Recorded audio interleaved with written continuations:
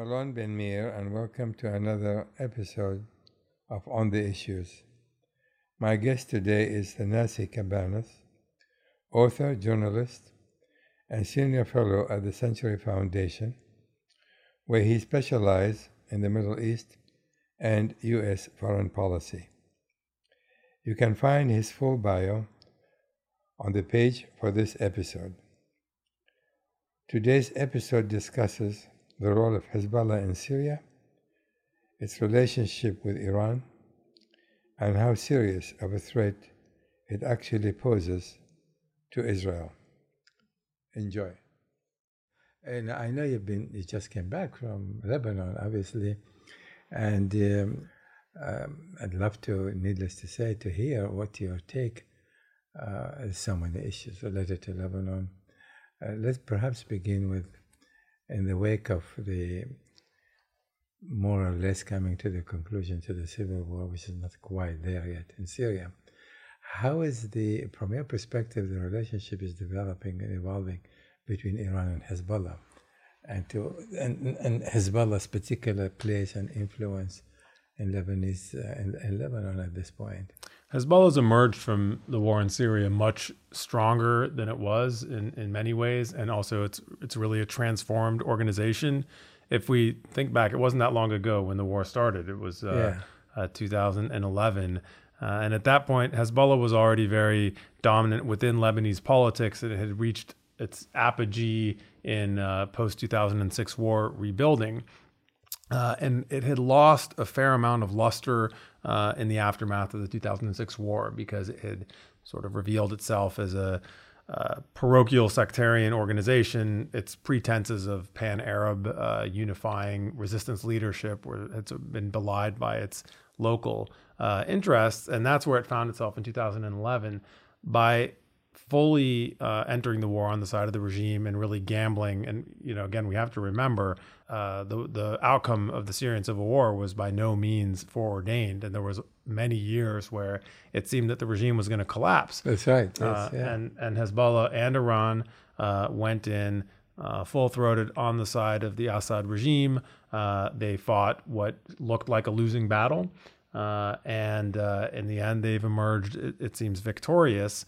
So they get a fair amount of political windfall from this, but more importantly, from my vantage point as an analyst, is what they have been able to build institutionally, militarily, and politically as a result of their participation in the war. And I'll just give you the top lines, and if you want to talk more about any of them, we can. But one, they are now it's a fully mature transnational military organization with deployable infantry, with training capacity, with the ability to intervene in multiple theaters and on multiple levels, and also to have interoperability with full-fledged conventional militaries. Politically, they've gone from being the sort of first among equals in the Lebanese system to being back in a position of dominance. They've brought Syria back in through the front door into Lebanese political life. They're able to really call the shots in a way that they hadn't been able to for the previous, I'd say, since Syria's withdrawal in 2005. And finally, I think they've they've regained their vigorous ideological footing. There was this period where they looked, because of their contestation inside Lebanon for supremacy, they looked like a parochial sectarian organization which had its own interests at heart and not some greater cause. At the end of this war, they have created a narrative. I don't subscribe to this, but the narrative is that they are part of a moderate alliance of pluralistic Middle Eastern forces who are willing to stand against a kind of bloodthirsty Islamic extremism. So on the one hand, you have these Takfiri, fundamentalist, nihilists, ISIS, Saudi Arabia, Al-Qaeda, and their paymasters, among whom they would say are the United States, and Israel and others.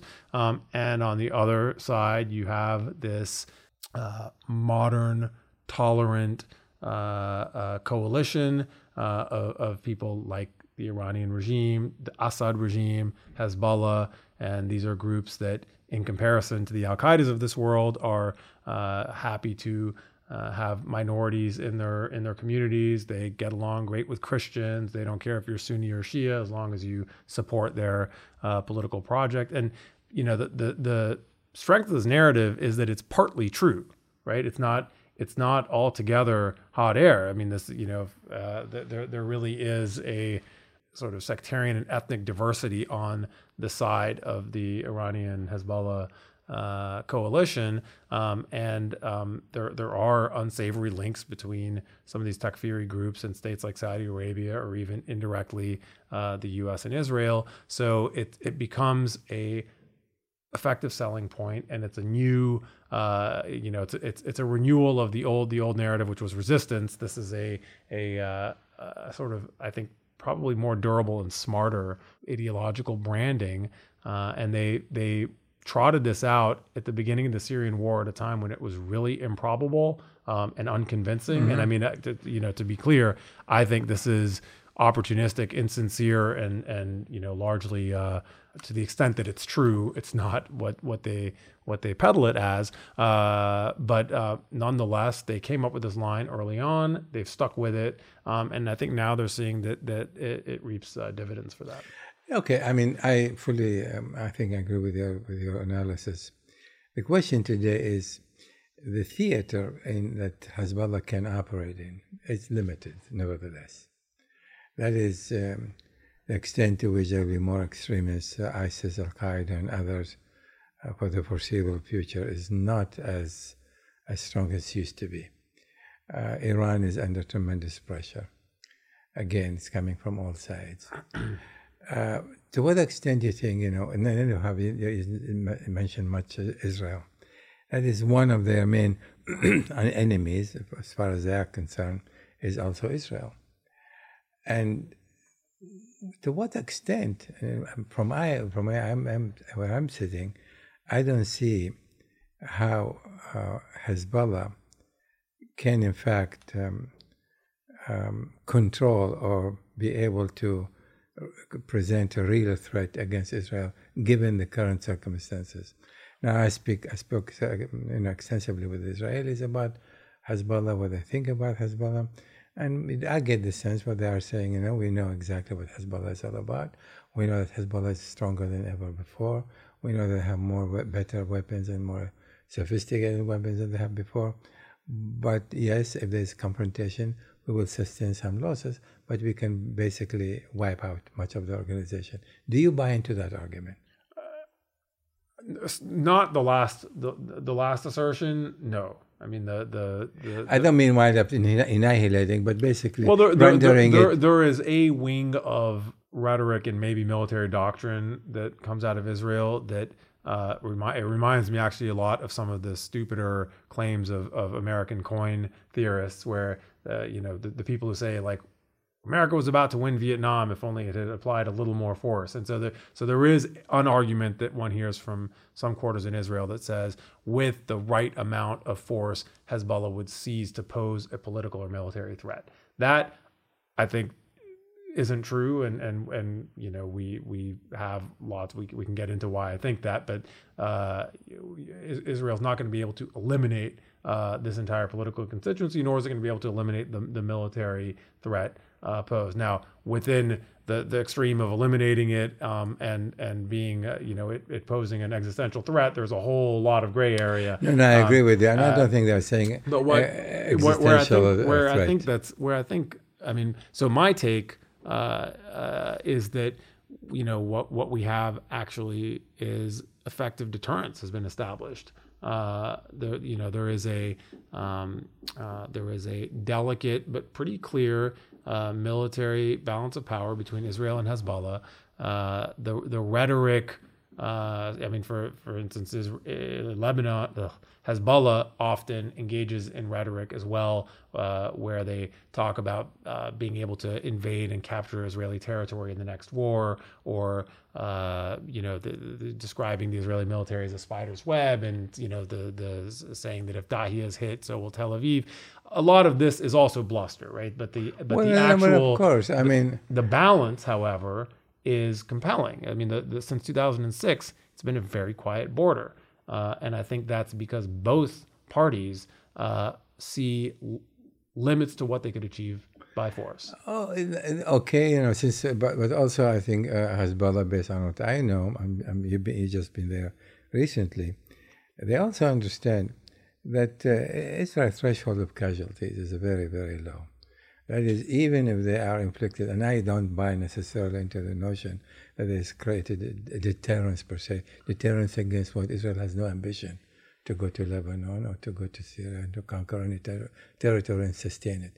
So there is, in that sense, the deterrence is of no really great relevance. It is actually highly relevant from the perspective of Lebanon. Okay, inside Syria, there have been more than, I think, 100 Israeli bombing raids in the last 6 years, many of them targeting Hezbollah facilities. They don't do that inside Lebanon. Why is that? I would suggest it's probably because of the deterrent capability that Hezbollah has erected. So from a Lebanese perspective, it's actually significant that there aren't direct incursions and direct strikes on Lebanese territory. That is understood to be one of the dividends of the deterrent capability. And we also see, I mean, Israel has been very different in how it's handled the few occasions where there's been cross-border incidents from Lebanon since 2006. Again, despite the rhetoric and the rhetorical undermining of UNIFIL, Israel has very carefully used diplomatic channels and UNIFIL to de-escalate those cross-border incidents inside Lebanon. On the contrary, when there have been similar incidents from the Syrian side, when Hezbollah and other configurations have been active in the Golan, and there's been various clashes, in those cases they have directly used military tools to strike, kill, or otherwise except deter. that there is the Iran factor here, and as far as Israel is concerned, Iran is whether. I mean, I don't buy what Netanyahu is saying, that Iran is a pose an existential threat to Israel.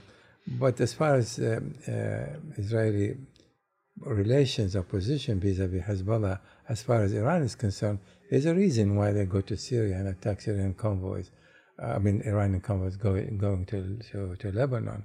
And as long as Hezbollah does not constitute a threat from Lebanese territory, an active threat, they are enemies of Israel, needless to say, then there is no reason for the Israelis to concern themselves with going and attacking any kind of fortification belonging to Hezbollah. And they make that distinction quite clearly. We do not want to allow Hezbollah to have all the weapons in the world that they want, and to give Iran a free hand to do whatever it wants to do. So we're going to maintain that. And that is almost also to show that when it comes to Israeli decision or willingness to use force, they also want to make sure it's demonstrated clearly that Israel has that outreach that Hezbollah does not have, will have now or any time in the future. Well, and to take it back to your original question, so what is the larger change that's underway? What are the capabilities of Hezbollah that we're talking about? For starters, there are far more fighters in Hezbollah than there were before 2011. All of them now have the kind of direct combat training that really they never had, right? They've been engaged in urban combat, in infantry fighting, in combined assaults like the one in Aleppo, where they're working with poorly trained mercenaries from Afghanistan, medium trained recruits from Iraq. They're working as the sort of lead, not just infantry fighters, but the battlefield commanders with a strategic view. And then they have the Iranian and Syrian regular army component that's leading the fight. So they have this whole new cadre of maybe 30 to 50,000 men-at-arms. And the second thing they have that's I think qualitatively different is long-running deployments in foreign theaters, primarily Iraq and Yemen.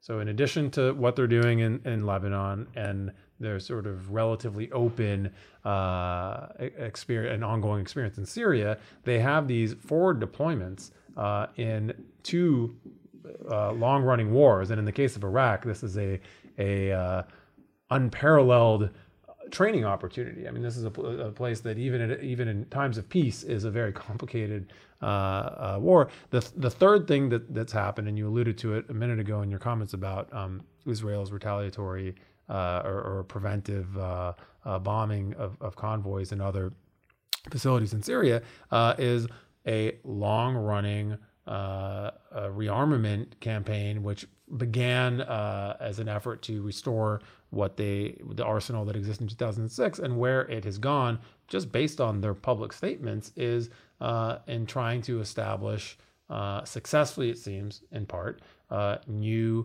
rocket and other capacities. So we've heard reports of everything from relatively sophisticated land to sea missiles, ground to ground missiles. There's been talk, although this is not something that I've seen in a confirmed manner, of anti-aircraft capacity. And it's clear that is one thing they are trying to do. And it's also clear that Hezbollah now builds facilities and operates in a much wider area than the border area. So if you're looking at what kind of hard infrastructure they're building for the next war with Israel, which is always their central concern, is how to... But that's exactly the point. If Israel is central concern, and I don't think they have been or now at the present are really a significant batch, if there's going to be a serious military confrontation between the two, yes, Israel will sustain probably significant losses and casualties and perhaps some destruction. But what you're saying in terms of their ability to project force in Iraq and, for example, Yemen and elsewhere, that is fine. So if that is their focus, then which is not as comprehensive as an act as widespread, as you well know.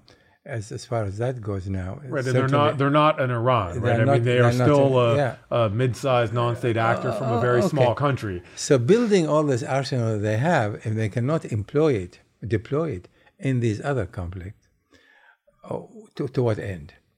That is, if their objective is Israel as the ultimate enemy. Okay, so they also know that if they were to truly challenge Israel seriously, they do not have a chance of succeeding. So to what end, from your perspective, accumulating all these military equipment, missiles, even anti-air missiles, ground-to-ground missiles, all of that, yes, that would be useful if they were to confront Israel, a lot more than useful being in Iraq or being in Yemen. So toward what end? I mean, this is why they're a problematic and destabilizing actor, because they by design and by their founding mission and their core identity, they are a resistance group whose first and primary aim is always to deter or resist Israel.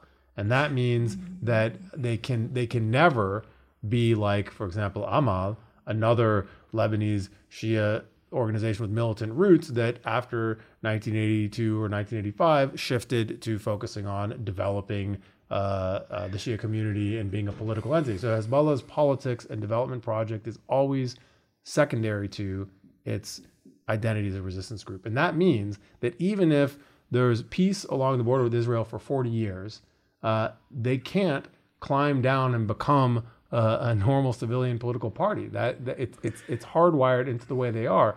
And this is why even Lebanese and others who are sympathetic to some aspects of Hezbollah's project find them a very problematic ingredient in Lebanese politics and in the regional cocktail. Yeah, this is true. But when you say deter, they can deter Israel from what? If Israel does not have a design in Lebanon, Hezbollah, they can do pretty much what they want to do in But Lebanon. they do. So Well, I mean, but as long as they are not challenging Israel, so their deterrence against Israel is not necessarily important because Israel has no desire to go.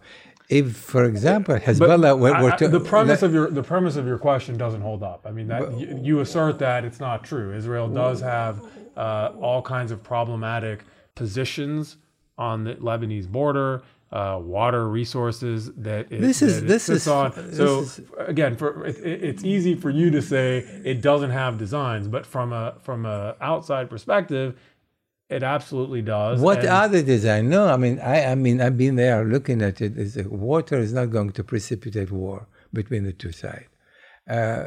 Tracts of land here and there is not going to precipitate war. What I'm saying is we have to look at Hezbollah doctrine.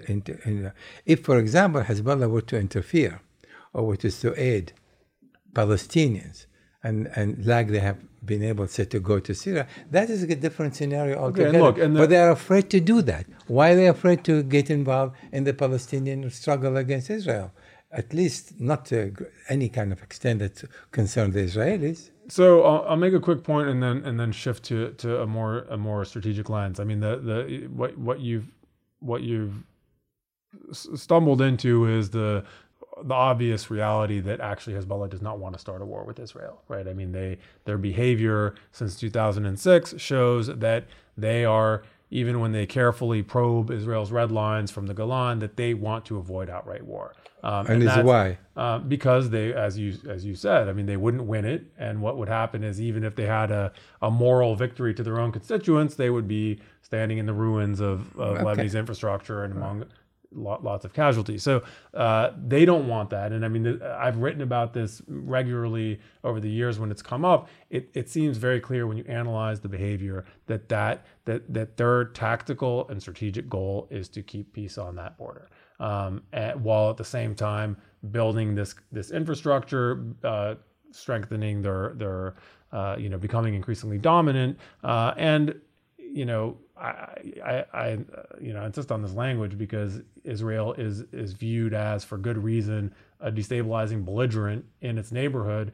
You simply can't analyze it as a sort of neutral or harmless actor surrounded by. It's not. I'm talking specifically going back to the bilateral. So to go to the strategic question, what's the way out of this, right? And the way out of this that everyone agrees on, even Hezbollah, although they will not cooperate with it, the way forward is that Lebanon's military becomes the actual provider of security in Lebanon.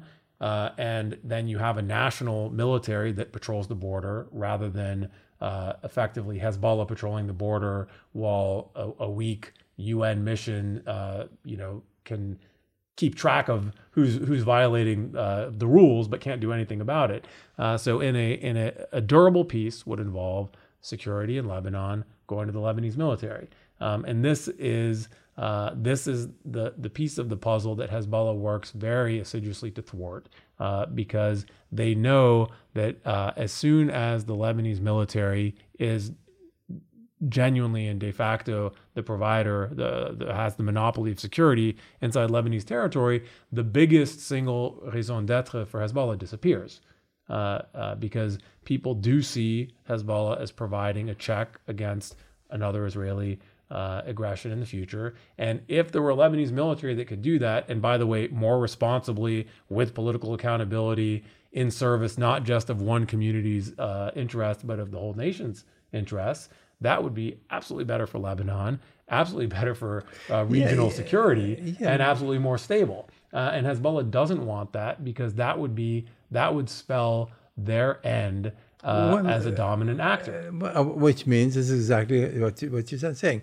which means their interest is to sustain their position in Lebanon to a great extent the way it is today. They want to continue to strengthen that. They want to project themselves in other places. And I think now actually they have even more to lose, right? So not just their dominant position in Lebanon, but their newfound status as a regional heavy. Exactly, and they may not be able to live up to this kind of a new their ambitions to further expand their reach. And it's an important footnote to keep in mind that although it's wrong to understand Hezbollah as some kind of Iranian pawn and proxy that has no sort of agency of its own in the relationship. Nonetheless, Hezbollah's reach would amount to nothing without Iran's ongoing support. Exactly, So exactly. from one day to the next, if Iran changed its strategic calculus, which it's hard to imagine in the current formulation that happening, but if they were, it would be. I mean, I always remind people of what happened in the 80s when the Christian parties in Lebanon had huge. I mean, they had standing armies. They had tanks. They had tax collection ministries. They were not a state within a state. They were a state. And when they surrendered their weapons and integrated into Lebanese government, they disappeared as an autonomous quasi. They became political factions, and it happened virtually overnight. And it's not to say they're not important anymore, but they never again had that kind of autonomy and authority. And Hezbollah knows that the same could happen to them. Oh, yes. I mean, of course, that's why they're doing what they're doing. But I want to take it back to the relationship with Iran and the relationship between Israel and Iran, however we want to define it. Obviously, it's a relationship of enmity between the two sides. And Israel's concern, and I think that concern is somewhat exaggerated about what Iran can or cannot do as far as Israel is concerned. Like Hezbollah, Israel likes to exaggerate its enemies. Yeah, it exaggerates enemies, and that is much of it is also for domestic consumption, as you well know.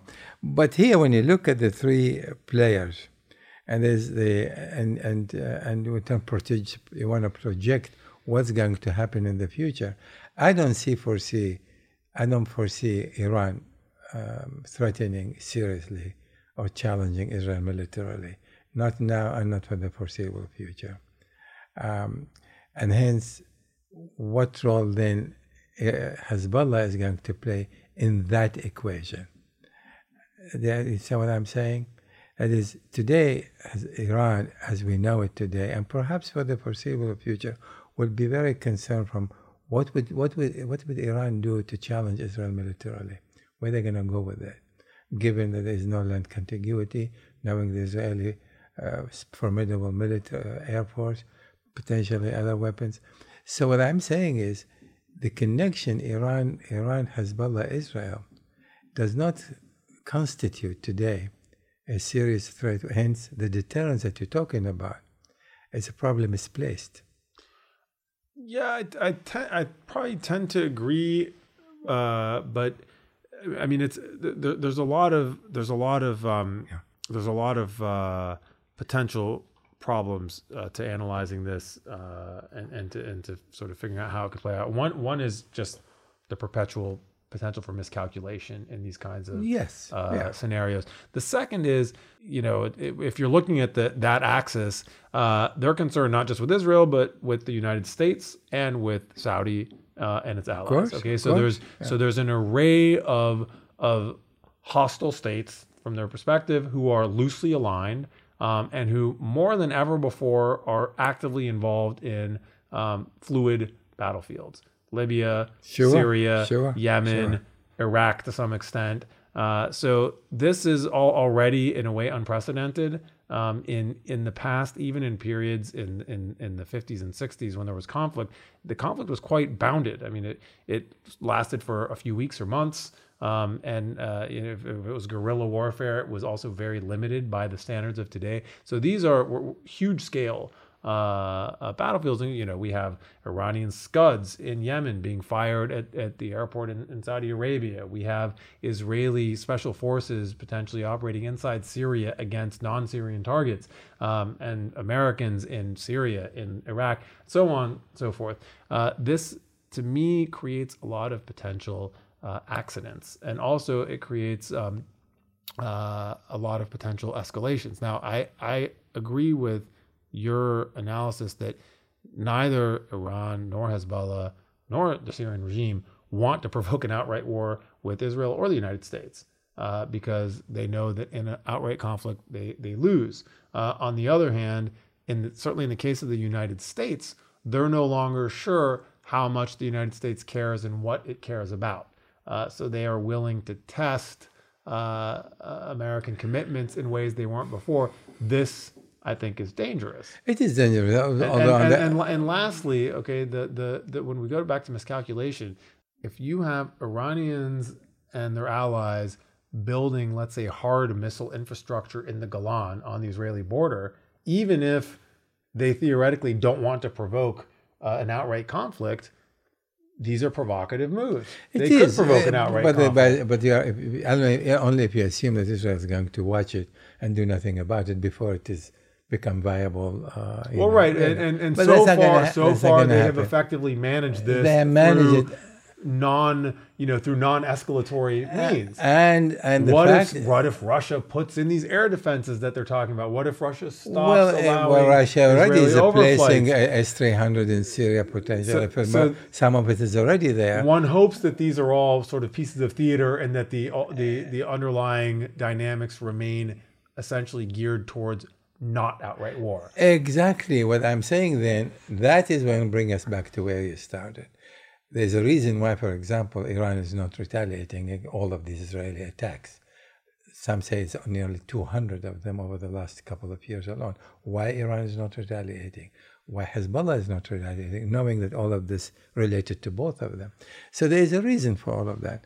Again, I just want to say in terms of the regional, all the things that you're talking about, this is in an Arab-Muslim theater. It has not as yet really came into Israel. Israel is the one who's acting rather than all of these weapons going to Hezbollah from Iran. Yes, designed for many reasons, including perhaps preventing Israel or creating some deterrence. But in the end of the day, it is all focused so far as being within the Arab theater, be that in Yemen, be that in Syria, be that in Iraq. And as far as I'm concerned, I don't think that's going to be shifted in any significant way in the near future. And that's where the limitation of Hezbollah is going to stay. They will be limited to the extent to which they can, in fact, pose a significant threat to Israel. For sure. And I mean, fortunately, in this conversation, the language of existential threat it's silly. I mean, it doesn't exist. It doesn't apply here. But what does apply, and it's an interesting and worthwhile question is is there a changing nature of the threat, and what is it? And I mean, in the last 10 years alone, Israel's posture towards its neighbors has changed in some ways for the better, in some ways for the worse, and Hezbollah's set of interests and capabilities has also changed in ways that I find, certainly worthy of study and of some policy concern. And one of the things that I look at is the deep partnerships between Hezbollah and parties it has helped establish with Iran in Iraq. So we have Hezbollah-like organizations that are now entering their mature phase. They're 10 or 15 years old. They view themselves as part of a like-minded alliance of Iranian-created messianic militant organizations. Now, I don't think that they pose an existential threat to anybody, nor do I suppose that they're about to take over the wider Middle East. Absolutely not. On the other hand, they're not nothing. They're emerging as a significant player on a wider axis of countries. So at the end of 2020, we might have, instead of just Hezbollah, we might have a similar organization to Hezbollah that has its own roots in Syria and another couple like it in Iraq.